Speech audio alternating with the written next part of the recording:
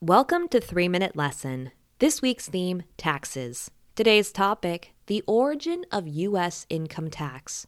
Public projects like wars cost a lot of money because feeding, housing, and supplying forces is a never-ending financial drain. Until very recently, money was based on physical commodities such as gold and silver. So, paying for wars required literal stores of these precious metals. This is why Spain aggressively colonized South America, because mining silver made Spain richer.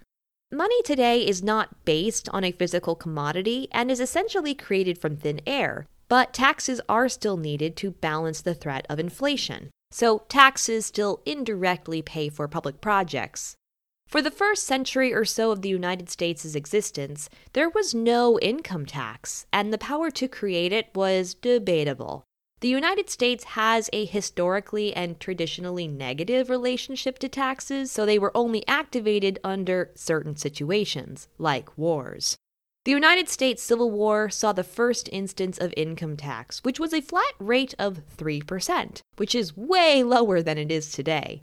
When the war ended, there was some consideration about maintaining a low income tax on the very wealthy, but structuring peacetime income tax was a logistical and legal nightmare because employment at that time was not a structured system. So, through to the Gilded Age, there was no federal income tax, which helped fuel a post-war upper class.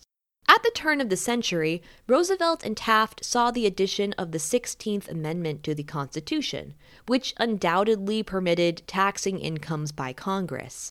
This amendment got some unsurprising pushback, but income taxes were reignited.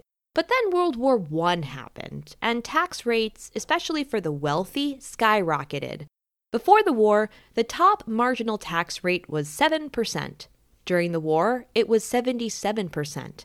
This highest tax rate would have affected just a handful of people, but did ultimately lead to the downfall of the Gilded Age opulence.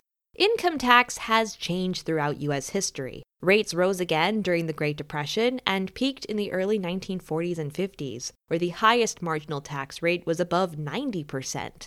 This, of course, was also largely driven by the need to fund wars.